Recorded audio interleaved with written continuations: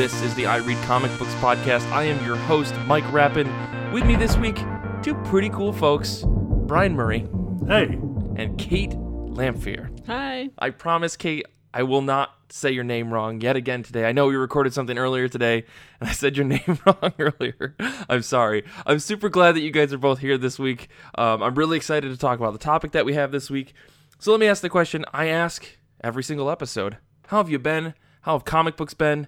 Let's start with you, Kate. I've been good. I've read a couple of new things recently. I finally read 4 Kids Walk Into a Bank, which was Tia's recommendation for our Goodreads 2018 Recommended Reading Challenge, which I'm only a few books from finishing. I'm very excited. I'm really proud of you. That's impressive. Seriously. I read like the first half of the challenge probably before April, and then just have lagged and everything else. But anyway, I heard about this so much from you guys on the show that I bought it months ago, and only just now got around to reading it. I mean, I don't want to spoil it, man. Anyway, this is written by... Don't spoil it. It's so good. Yeah. This is written by Matthew Rosenberg, with art by Tyler Boss, and I love the roles in this book. It's about a group of kids, 4 kids. Mm-hmm. Like the title suggests. Do they perambulate somewhere? Do they what? Perambulate? Do they walk somewhere? Yeah, into a bank. Anyway, so the young girl in this group, there's only one girl. She kind of is like the group social leader. And then there's a young, very quiet boy that you see him in dresses a few times. And it's a nice mix of gender roles that I mean, we've been seeing more and more in comics, but it's nice to get another example of this. Yeah. Especially in a book that's been this popular. My only gripe with this comic is that there's a character called Gertis that you see kind of off to the sidelines. He's kind of like dragged along to these things, and we don't know what happens to him after the show, after the issue kind of wraps up. The high action scene is over. Mm-hmm. Like, he might just be living in an alley somewhere. What happened to Gertis? Did he make it Justice home? for Gertis. But this was a very good book all around. The other thing I wanted to talk about real quick was Giant Days, as usual. I just had to say something about it. And this issue 43, showed a couple of the characters working for this really sketchy winter festival.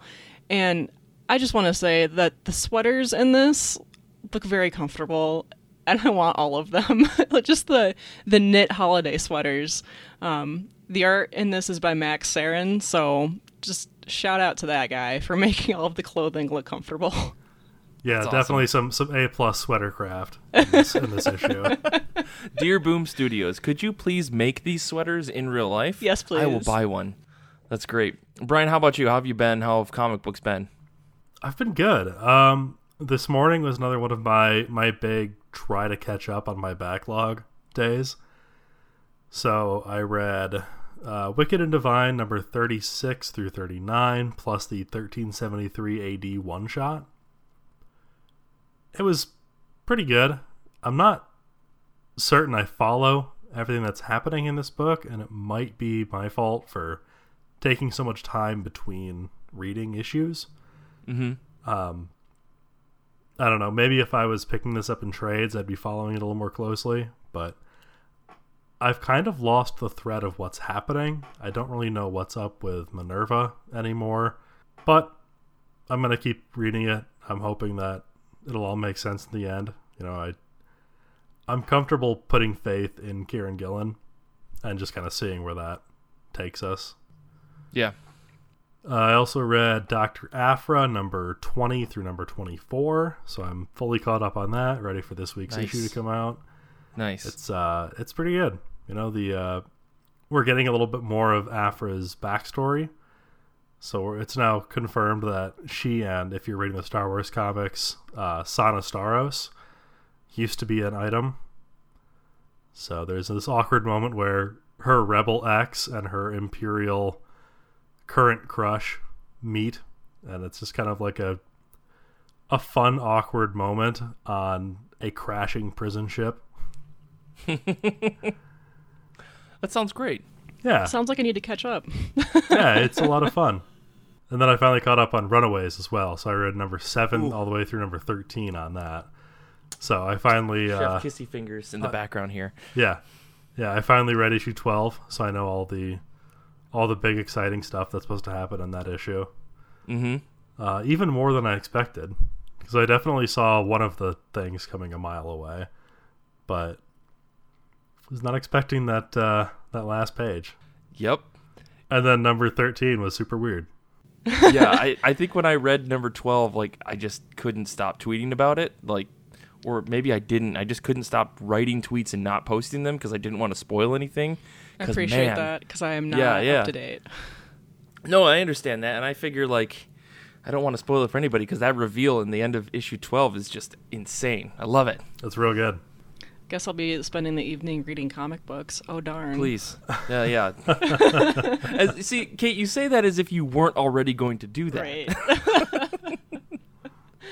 Well, for me this week, I've kind of been back and forth and traveling a lot, so I haven't read too much, which is weird because I usually do read a lot when I travel, but instead I watched a lot of Steven Universe, so I guess that's a good trade-off in my mind.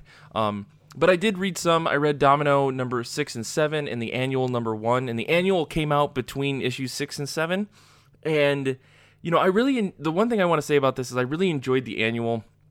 It was a series of small stories of like 3 long days that Domino has written by 3 different writers, I think. One of them being Gail Simone, I believe Fabian Nietzsche. I don't know how to say his last name and I feel bad about it. And there was a couple people just interspersed throughout this whole book as far as writing and art credits were concerned. It's like an interconnected thing of like a few long days where Domino runs into some of her old friends and lovers, including Colossus. And in my notes I wrote ooh la la because he was just coming off of his wedding falling apart, and then they kiss and there's a big Russian attack because why not? Because it's Domino. But overall, this is like a really fun one-off issue. If you haven't been reading Domino, and you want to pick this up, this in true annual fashion kind of represents a one-off story that you don't really need to know what's going on in the X-Men universe or in Domino. You just need to know who the characters are. You can pick this up because each of the stories kind of explain the lead-up to how Domino found herself in these situations and what's going on with the people involved. So it was really good, really well edited, and I think really well put together for a single standalone issue. And it kind of added a little bit more weight to the previous arc if you were reading Domino, but by no means did you need to read it in order to catch up. So I really enjoyed that. Since this is issue 7, do you know if there's going to be a trade anytime soon? Yeah, so the first trade, I believe, is going to collect issues 1 through 6 because that's a complete standalone arc. Issue 7 is the fallout from that, what happens at the end, and I don't want to go into it because spoilers, but it's very good. I really am enjoying this Domino run. Gail Simone totally knows how to rope people into characters, and I already had an interest in Domino, and even further, I've gotten interested more in her whole luck thing, and they've really fleshed out her background with pieces that you probably didn't know if you've been reading Domino comics or reading Domino in comics for a long time. So yeah, it's been really good. Cool. I'll have to make sure that my library gets that. Definitely. Other than that, I did read finally Descender Volume 6. I don't want to talk about it other than saying, holy shit, what an ending. And I'm super bummed that Descender isn't coming out for a little while, and I can't immediately read however many issues they're going to do of it. Descender was an absolute masterpiece, beautiful from beginning to end. Dustin Nguyen's art is unparalleled. The watercolors in this book were just mind-blowing, especially in this last arc where they introduced some of the big mystery and revealed, I should say, some of the big mystery of this story. Man, I just love this book. What a fantastic, cool, independent book that just works. If you haven't had a chance to read Descender yet, I highly recommend it. All 6 volumes are out to go read.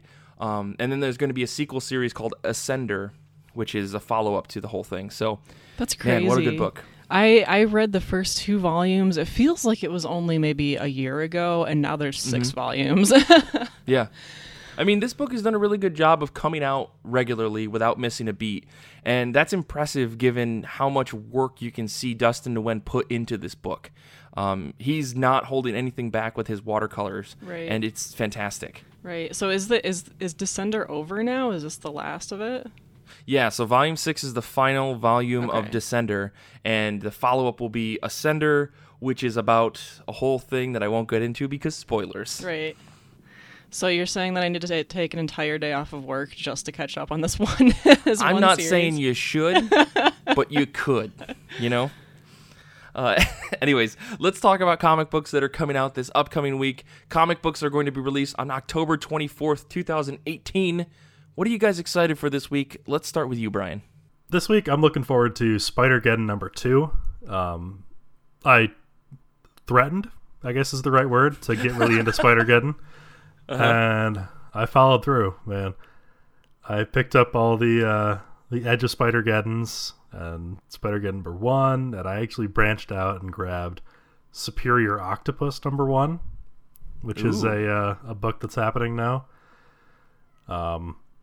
I don't know how it's happening because I didn't read everything after Superior Spider-Man, so I don't know how we have like young hot Dr. Octopus running around now. It's Young, that's quite a way to describe it. Dr. Hotopus. So he's running around. There are clones.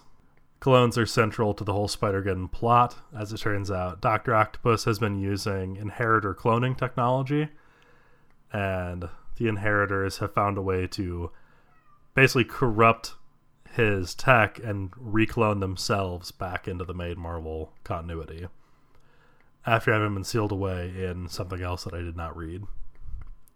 So this is it's shaping up to be a lot like Spider-Verse, but in a good way. That's good to hear. I expect a full report when this whole event wraps up on whether or not it's worth it to dive into, because I'm always curious about like these side events and things like Spider-Man, because I buy into all the X-Men garbage, but everything else I'm always like very like not interested because I know it's way too much for me to get into. But if this is any good, I mean, you got to let me know. Yeah, once I've run around and collected fucking Superior Octopus and Spider-Girls and Spider-Geddon and Spider-Gwen Ghost Spider and this What? There's a whole shitload of stuff that this is going to be crossing over into. Oh my gosh. Oh no. And I'm gonna try to keep up on it, but I might. A lot of that might be digital, I think. Yeah. I think I'm gonna keep buying the main Spider-Geddon stuff from my friendly neighborhood comic shop, but a lot of the crossover stuff, just because I'm not gonna remember everything I need to pick up. It's just gonna be like one big Comixology order at the end of everything. Mm-hmm. Okay. Well, again, full report. I expect it with a reading list too, because that's always what people want to read on the internet. Yeah. I'll send you all my words about Spider-Man. I love it. I mean, seeing that I just beat the recent Spider-Man game, my whole brain is like, well, what if we just got back into Spider-Man? And I'm like, that's a slippery slope, because it's not a good thing for me to do. It's a Anyways, deep well to climb down. Yeah. exactly. Kate, what are you excited for this week? I'm excited for the Backstagers Halloween Intermission #1. This is by James Tinian IV and Ryan Tsai. And this is a mini by Boom Studios that I think it wrapped up or earlier this year. I haven't been able to find any rumors or sign of another issue coming out other than this one holiday special. But it'll be a nice visit with these characters again. This is a book I've talked about before. It's about a group of techies, a tech group that works backstage, making props or making scenery for a school play for a school. And it's got a magical back tech room that I absolutely love, because I was a techie in high school, and there was like this kind of unspoken magical sense to this back room that was just filled with saws and paint. But in the comic, the back room is filled of, weird creatures and like ghosts and stuff like that, I hope, the ghosts will happen. I'm not really sure what to expect from this issue, other than the synopsis is that one of the more adorable characters falls asleep and wakes up to chanting. So this is going to be an oversized $7.99 issue, so I'm kind of excited for more of a deep dive into one of these stories. Well, I hope it sounds almost like a mini trade or something like that, like a one-shot graphic novel almost. Yeah, it's going to be quite a bit longer. I couldn't find an exact page count, but I'm expecting like 60-ish pages, I'm going to guess. Okay. Yeah. I mean, $8. We'll see. Let us know. I like the idea of a Halloween special that is not necessarily horror, although I do love horror. But This is a very cute book with very cute characters, so I'm expecting some very cute Halloween themes. Well, cool. Yeah, I still need to finish the backstages because I know that there are 2 volumes of it total. Yes. So I need to actually sit down and read all of it because I read the first issue and I really liked it. And I never followed up on it, so I grabbed the trades at one point, and I just haven't sat down to read them. So I'm happy to hear that it's at least good all the way through. I liked it because I really liked the first issue. I related to it a lot, so maybe I'm biased, but maybe. What about you? For me this week, I'm really excited about I believe the last issue of The Century, which is a mini-series that Marvel's been putting out. This is by Jeff Lemire and Joshua Cassara. It's been a really weird miniature series, and if you don't know anything about The Century as a character, he's this guy named Bob Reynolds. He turns into the Century, and his ultimate arch nemesis is a thing called the Void, which is this all-powerful evil entity that destroys things, and the only person that can defeat it is the Century. Spoilers for a comic that came out a decade ago. The Void is actually part of Bob Reynolds as well. So when he turns into the Century, he also creates the Void. And so it's this big thing where at one point, the Century was like the most powerful character ever. He was their Superman. And Marvel was like, all right, well, he's going to die, and that's just going to happen. And all of a sudden, this miniseries came out, and I was like, okay, well, explain to me how we got here. Now, I haven't been reading all of the mainstream Marvel books, so someone out there who listens to the show, please send me a quick synopsis as to how we got from Bob Reynolds dying during Brian Michael Bendis' Siege to now. But it turns out Bob Reynolds wasn't dead, and he's been going into this weird virtual world to play out his manifestation of the Century and the Void, and they fight each other, and the Century always wins, and he comes out of this little virtual world and everything's good because for some reason he has to turn into the Century every 24 hours or he will turn into the Century in real life. I don't know. It's a whole thing, and I've been reading this book and it's been really weird. So the one thing I will say, I do like that Marvel is doing more of these miniseries where they're like, hey, we've got a character, we've got a simple story we want to tell, let's do it. And so we get 5 or 6 issues of a series, and that's it. Like, the story's over. We don't have to worry about it getting canceled at issue 4. We don't have to worry about, is it only going to go to 12 issues? Is it going to go on forever? You know, do I have to plan on this for another 3 years just to get the whole story? It's like, no. We're just going to tell this one little story. And so I've really been appreciating that. The other thing that's been interesting is that it feels like the Century isn't the focus of the story, or he isn't like the star. The focus is all of the peripheral characters that tie into it. And so that's been really interesting to like see them flesh out this weird Century character / I don't know, it's like an offshoot of the Shazam from DC. I don't know. I've been digging it. I mean, I'm going to read anything that Jeff Lemire does at this point, so I'm just a sucker. And this is all Nick's fault. I'll just say that. So yeah, that's what I'm excited for this week.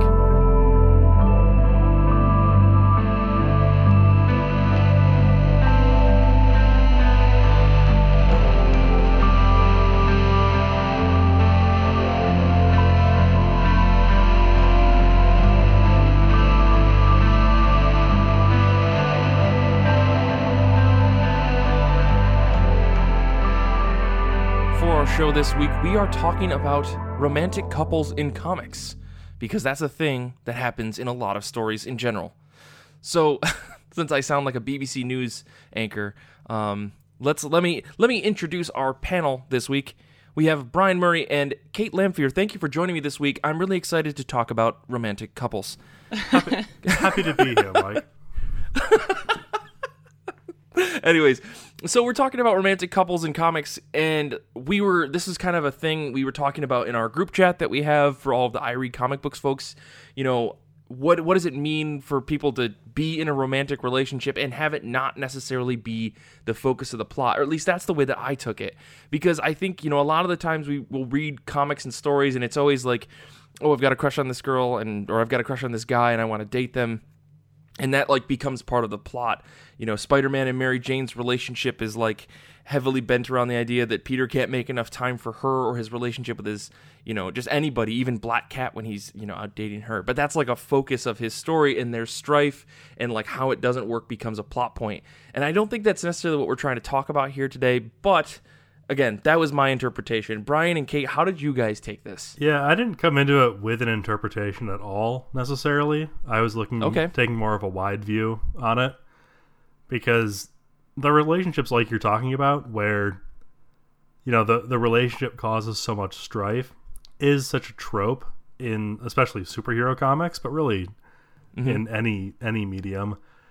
I don't know if we could have a full conversation while attempting not to talk about those things. Sure. We certainly don't need to focus on them, but I think that if we try to steer away from them, we're just going to trip over ourselves. Okay.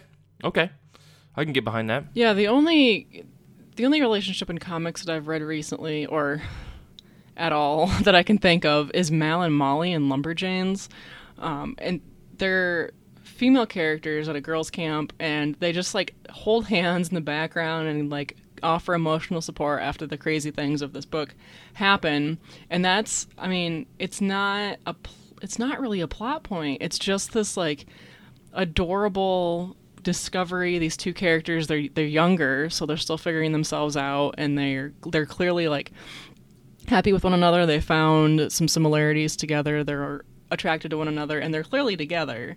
But it hasn't, as far as I've read, been a problem. It hasn't been a focus of the story. It's nice, it's diverse, it's interesting. It really rounds out the characters and the whole group of friends. It kind of helps with the dynamic of this supportive cast of characters. Do you think that the reason it's not a main feature is because Lumberjanes is an all-ages book? Do you think that they're just sort of not focusing on that because their intended audience might not be able to relate to it that well? To a romance, yeah. I think that this book isn't shy about it being an LGBT book at all. Right. Well, yeah, and that's not what I was getting at. I was just saying, a lot of people who are reading this are going to be 10, 11, 12 years old. Right. Might not have any personal frame of reference for a romantic relationship. Right, and I do like that this relationship is kind of in the begin. It's not necessarily in the beginning stages by, it's on issue 55 at this point. I've only read through issue 32, so my experience with this is limited, but it is it's cute, it's innocent, it's emotionally supportive, which I think is the main focus, the main thing that makes you realize that these two people aren't just holding hands because it comforts them when walking through the woods. You see scenes where it's clearly okay, these two are together. But yeah, Gotcha. I can see what you're saying, that it's just they're not making out because they're children. Yeah. Or even introducing any kind of relationship problem might be a bit too advanced for, Brian was saying, 10, 11, 12-year-olds. Yeah, I think it would I'm barely emotionally mature enough to handle that kind of stuff. Yeah, and Exactly. I think it would detract from the story too. It's not these characters in general in the Lumberjanes do occasionally disagree about things, but this is more about, friendship is magic kind of story.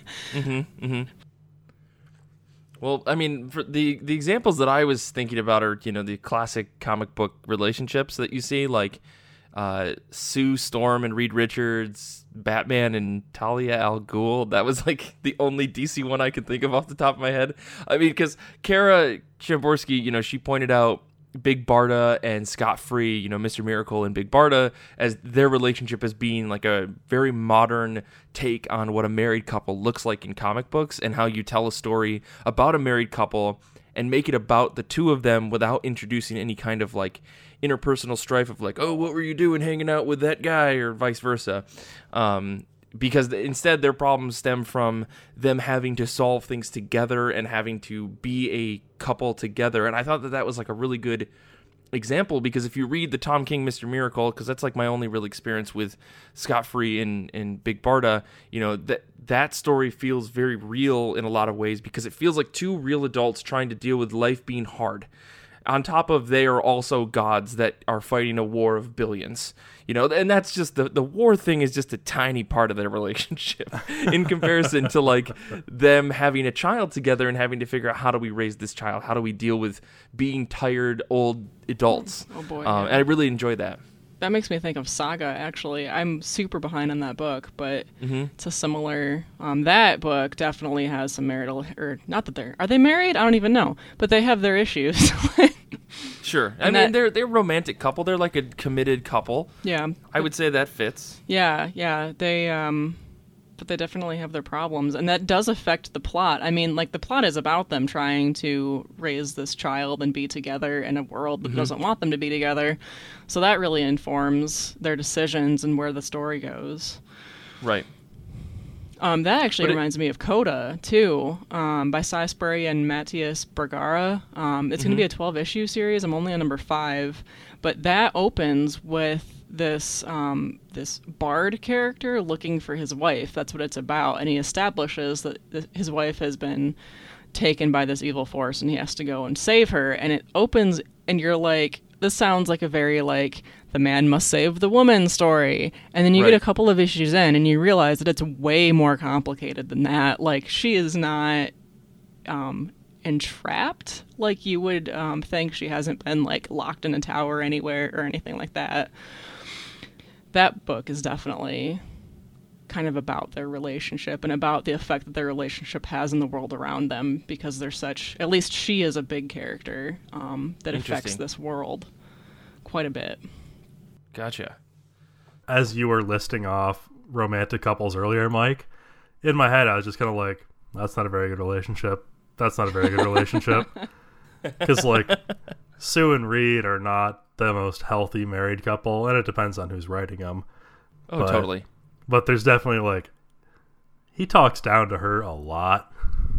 Like, yeah. Especially in older stuff. It seems to have gotten a little bit better lately, but... And then you've got Batman and Talia al Ghul. Like, I know, the worst example I don't even know where to fucking start with that one.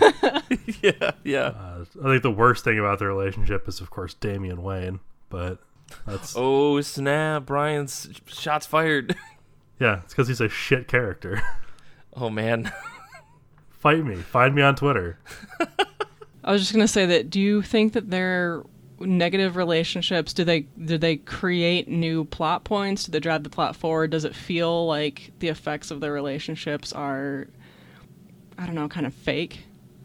Or does it help the story? The thing with Batman and Talia al Ghul is it was like, okay, he's in love with this woman who is a master assassin, and then she tries to kill him, and he tries to kill her, but he's not trying to kill her because he loves her or something. I don't know. It's very tropey, and it feels really just shitty, but it works for, like, driving plot in some weird ways.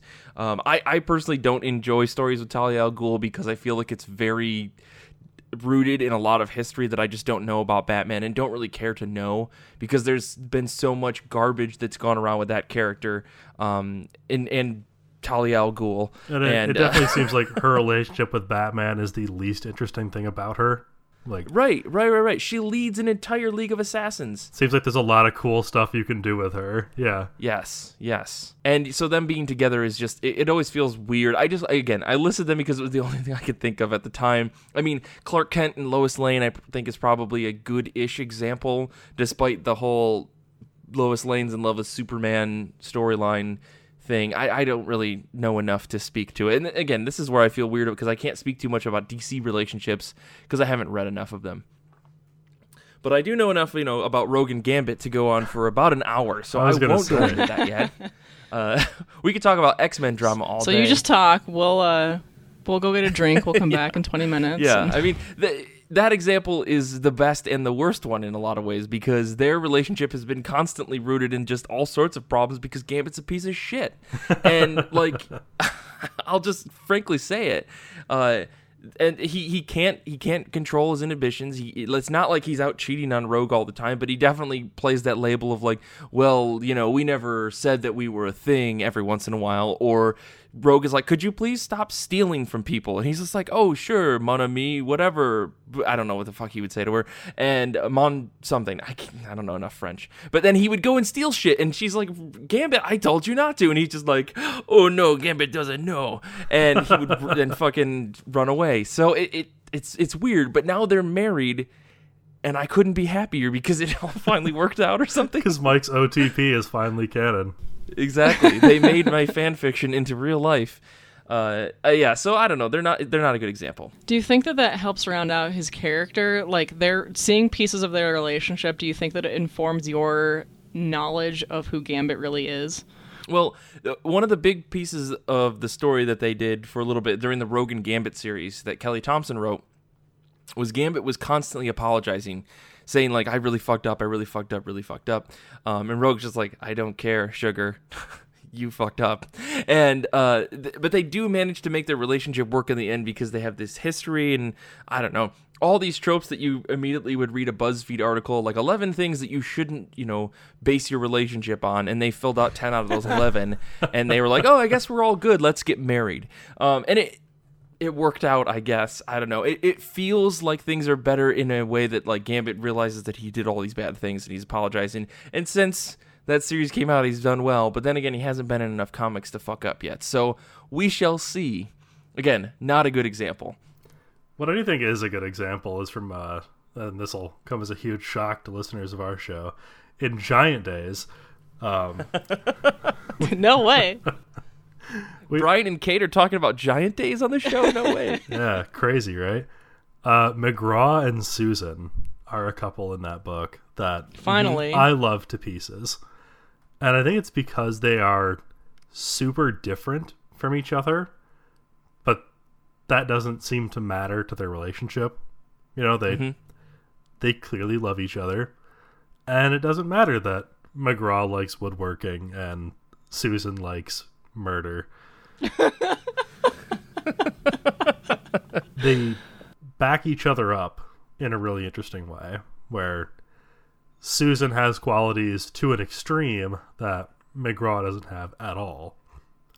So yeah, she kind of reminds him to have a backbone now and then, like stand up for himself when he needs to. And he in turn kind of like tempers her righteous fury. There's a really nice moment in this was it the last issue or the one before that? Anyway. No spoilers, y'all. No spoilers. I got to read this book. I'm on the trades. I won't say anything specific. Susan gets really mad about something and she goes to confront somebody and fix it on like a social level. But the McGraw is looking at like the physical things that can be done to like physically temper the situation. Like, how can he remove this door? And therefore the problem is gone because there's physically no barrier between... Anyway, it was really great that you see this one problem and they both come at it in different ways and they both help a bit. But of course you need both the person physically doing something to fix something and then somebody also getting everyone else involved to right a situation. Mm-hmm. Yeah, I mean, Giant Days on the whole, if you look at that whole book, is all about like strangely healthy relationships between friends and others to a certain extent. I mean, I realize that there are some bad things that happen here and there, but on the whole, like that book is very wholesome in that regard. It tries to show you like this is how you shouldn't treat people, and here's what happens when you do. There was also a relationship where Daisy was dating a German exchange student. Yeah. And that relationship was almost textbook bad. Like, oh yeah. They had specific situations where it showed her girlfriend not wanting to hang out with her friends, but she expected Daisy to hang out with her and her friends all of the time. It was almost like telling people who might be in a situation like that that's not healthy and that you need to go talk to the people who know you. Yeah, I mean, it's kind of a question of like, these relationships are super important in comics, and in a lot of ways we end up using them as like crutches for plot points to say like, oh, well, this couple's been getting along for a while. Why don't we introduce some problem in their relationship that they can't get over? Yeah. I mean, and you look at something like, and I will always go back to this because it will forever frustrate me until the end of time. But the Batwoman series that was written for the New 52, Maggie Sawyer and Kate Kane were supposed to get married. They had this whole big build-up for almost 24 issues of these two being very much in a very solid relationship that had its problems, but nothing that was so like, like, I don't like that you're Batwoman all the time. Well, I don't like that you get in my way, because I'm Batwoman. But it still worked. Like, their relationship was very good, and it was a very positive, like, two women being together in like a very good relationship, I think. And they were building up to this whole, well, they proposed and they were going to get married, and then DC said no, that's not what happens to our characters. They can't be in that good of a situation. And I'm like, hold on a second. Like, of all the other bad shit that you've done to Batwoman throughout this whole series, where her father dies and she's getting tortured and beat and all these other people are getting killed and Batwoman can't do anything about it, you're not going to give her the one thing? You're not going to give Kate Kane the one thing that she can do that she has complete control over and make her happy, to make herself happy? It's so frustrating because that book just ultimately ended on like a weird note and then shifted, like made a whole 90-degree left turn and went in a different direction as they tried to just throw creators at it.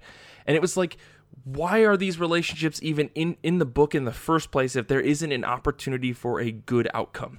Like, what the hell is the point? And I know I'm focusing a lot on this Batwoman thing, but it's like, we do read these books to try to read these happy fictionalized moments because it's an escape to say like, oh, well, maybe things aren't going great for me, but at least I know that Peter Parker and Mary Jane are having a good day this week. Yeah. As you pick up your book on Wednesday.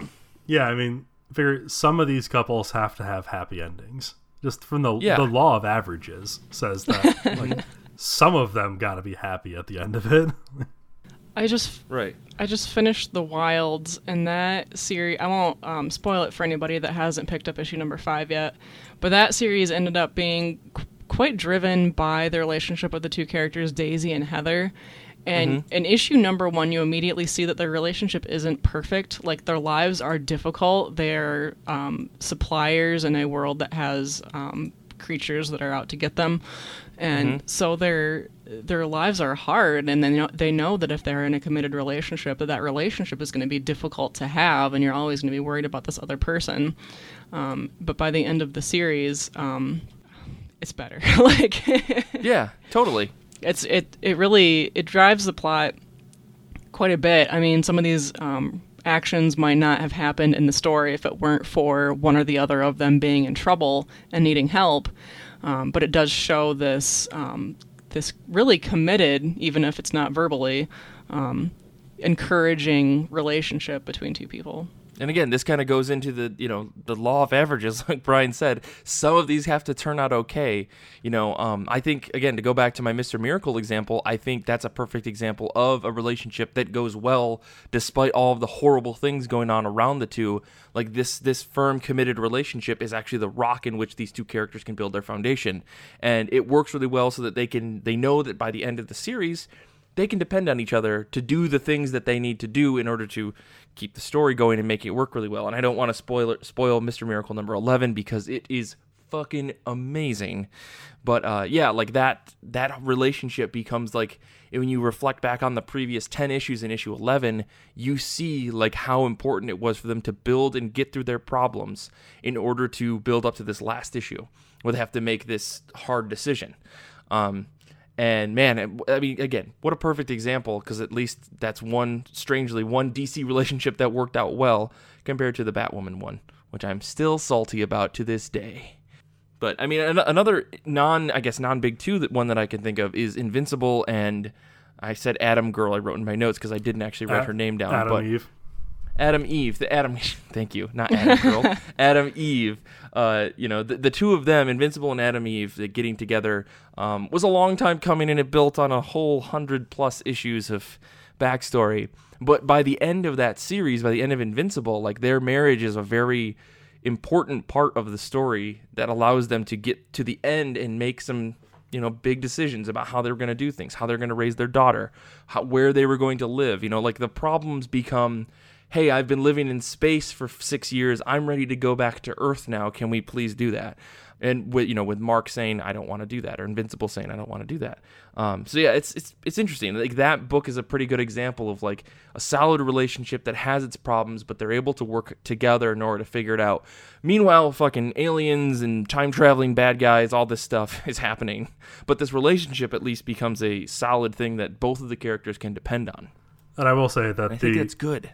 The single frames of their daughter growing up in the last issue, maybe my favorite part of the entire finale. Yeah. It was very funny watching Invincible try to be a dad. Yeah. I mean, that book, to go on a tangent here, it wrapped up in a way that I was very satisfied with, and I was so worried about how Robert Kirkman was going to end that book, and it really was. It was a very good ending, all things considered.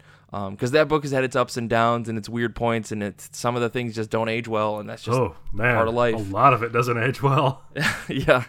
But it ended in a way that you were kind of like, okay, this I can be happy with. Yeah, definitely. So yeah, and Brian, to your point, yeah, that's her growing up throughout the whole series is actually some of the better parts of the book, especially in the later issues of her being a baby and what's her name, Tara, as a baby.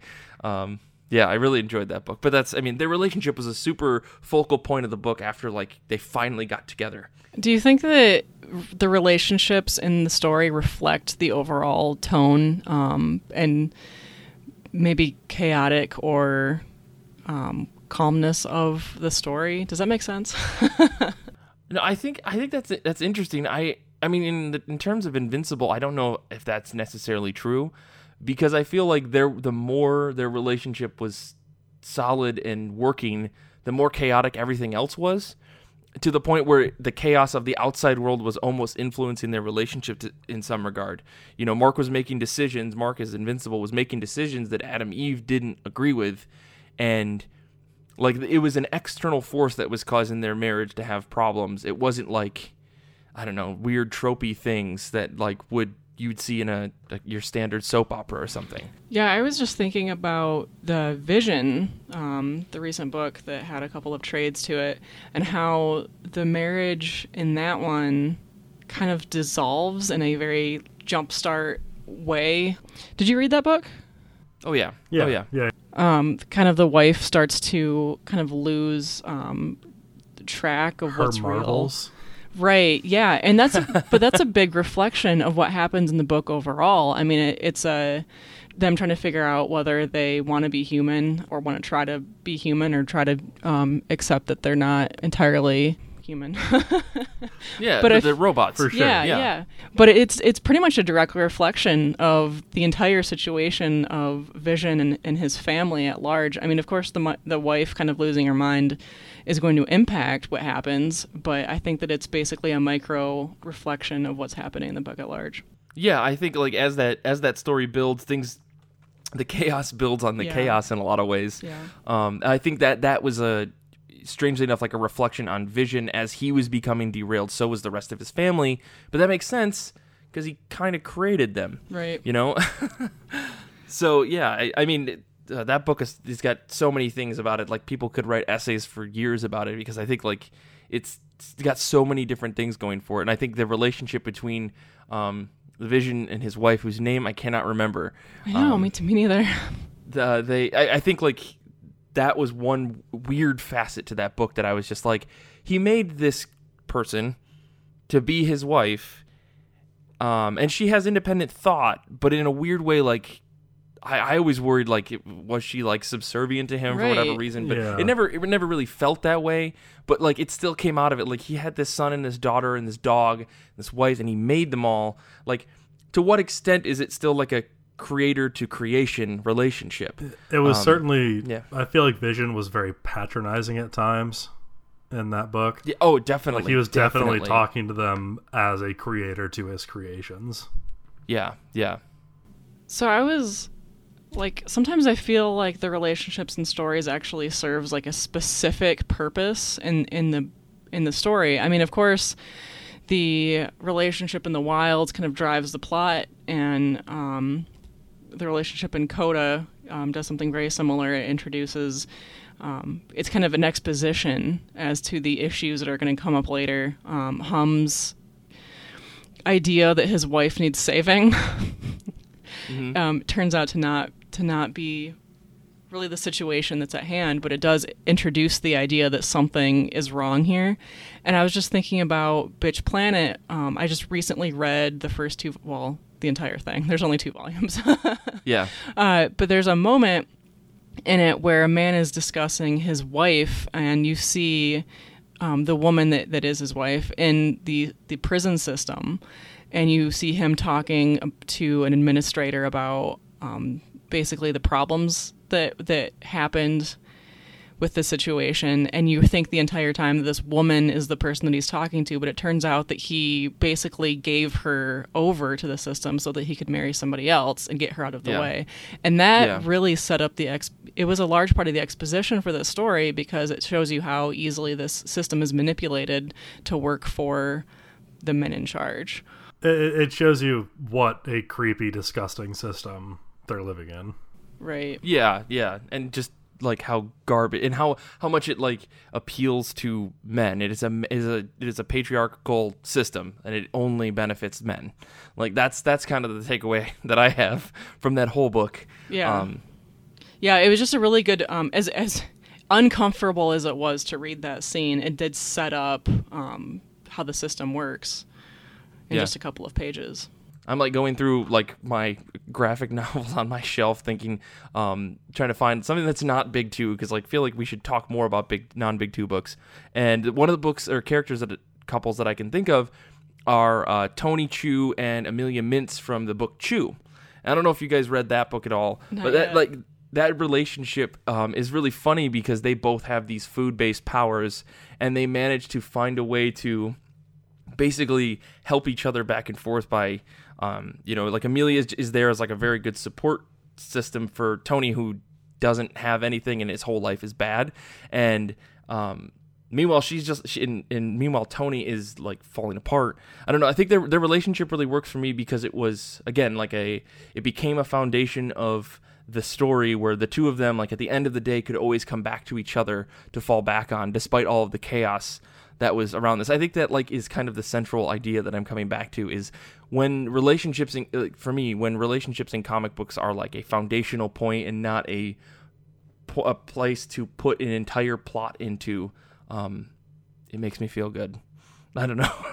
Yeah, I like the relationships that do work toward establishing some part of the story, whether it be like the themes like in Lumberjanes, or the complicated world like in Bitch Planet or Coda.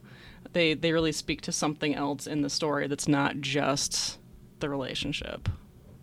Yeah, I mean, in relationships can be used to definitely establish a sort of normalcy, to say like, okay, here's an example of a handful of relationships or a single relationship to give you an idea of what this world is like, because here's how however you understand relationships, this is how it's different, or this is how it's the same. And that's a really interesting point. I never considered that, to use like relationships as a way to kind of give you a gauge as how the world works. Though I do wish that I would had the ability of Amelia Mintz, where I was a Sabo Scrivener. Anything that I write, you could taste. Oh my gosh. I love her name, Mintz. I know. Yeah. That book is just fantastic. I've been like sitting on it for a while, because I wanted to do a full reread when the 12th volume came out, and I haven't done it yet. And I think I mentioned it on the show. Someone needs to just kick my ass to do it. Maybe I should say I'm going to do it before the end of the year so that I can break that promise and finish it sometime next year. How about if you read it before the next time I'm on an episode with you? That gives you like 2 weeks. That gives me You've like got a time. week, Kate. No, I'm on the episode in a week. Kate's on the episode in 2 weeks. Oh, okay, good. Okay, that's plenty of time, I guess. Well, cool. I guess, I don't know. Do you guys have any final thoughts about romantic couples in comics? Because I feel like we've gone through a lot. But I want to give you guys a chance. Yeah, sometimes they can be good, sometimes they can be bad. I think that it's kind of a reflection of where we are as a society also, that some of these books point out very, very directly that someone in a bad relationship is experiencing these things, or somebody in a good relationship is, having a lot of support, and that person has their back and they're comforted in bad situations, so stuff like that. And then also the diversity of relationships in comics has been really great lately. I'm really enjoying seeing like Lumberjanes, or you had another one, The Wilds. Mm-hmm. Yeah, but we could always use more. Like, Yep, yeah. I want more queer couples. I want more interracial couples. Like, it's not, I don't know, these are all real things that happen in real life, people. Put them in your comic books. Well, cool. I guess this is a fun episode, so thanks, you guys.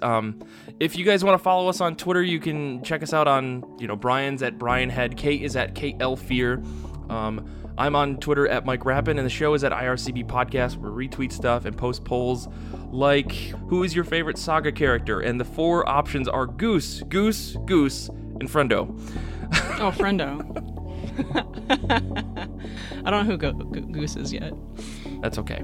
You can also check us out at our Goodreads group, where you have weekly threads. I know I recently asked everybody what their favorite symbiote moment was in honor of the Venom movie coming out. You can also hit us up on our website, ircbpodcast.com, where we have a pronunciation guide and a merch store. You can rate and subscribe on your favorite podcast catcher, which means more listeners for us and better rankings and maybe even more merch. You can email the show at ircb@destroythesybe.org, and you can subscribe to us on Patreon, where you can get exclusive audio, early access, and cool stuff. That's patreon.com/ircbpodcast. Infinity Shred does all the music for our show. They are the best band in the universe. Xander is a wizard. He edits the show, but this week, I'm editing the show. So get ready for all sorts of fun radio blips and weird sounds that I can't figure out how to edit out of this episode. I want to say thanks to Brian and Kate for being on the show. Thank you to the listeners for checking us out every single week and communicating with us, sending us questions and all that stuff. We have a Q&A episode coming up on November 14th, so make sure to check that out and send us questions. So until next time, enjoy your comics. Don't be ashamed of them.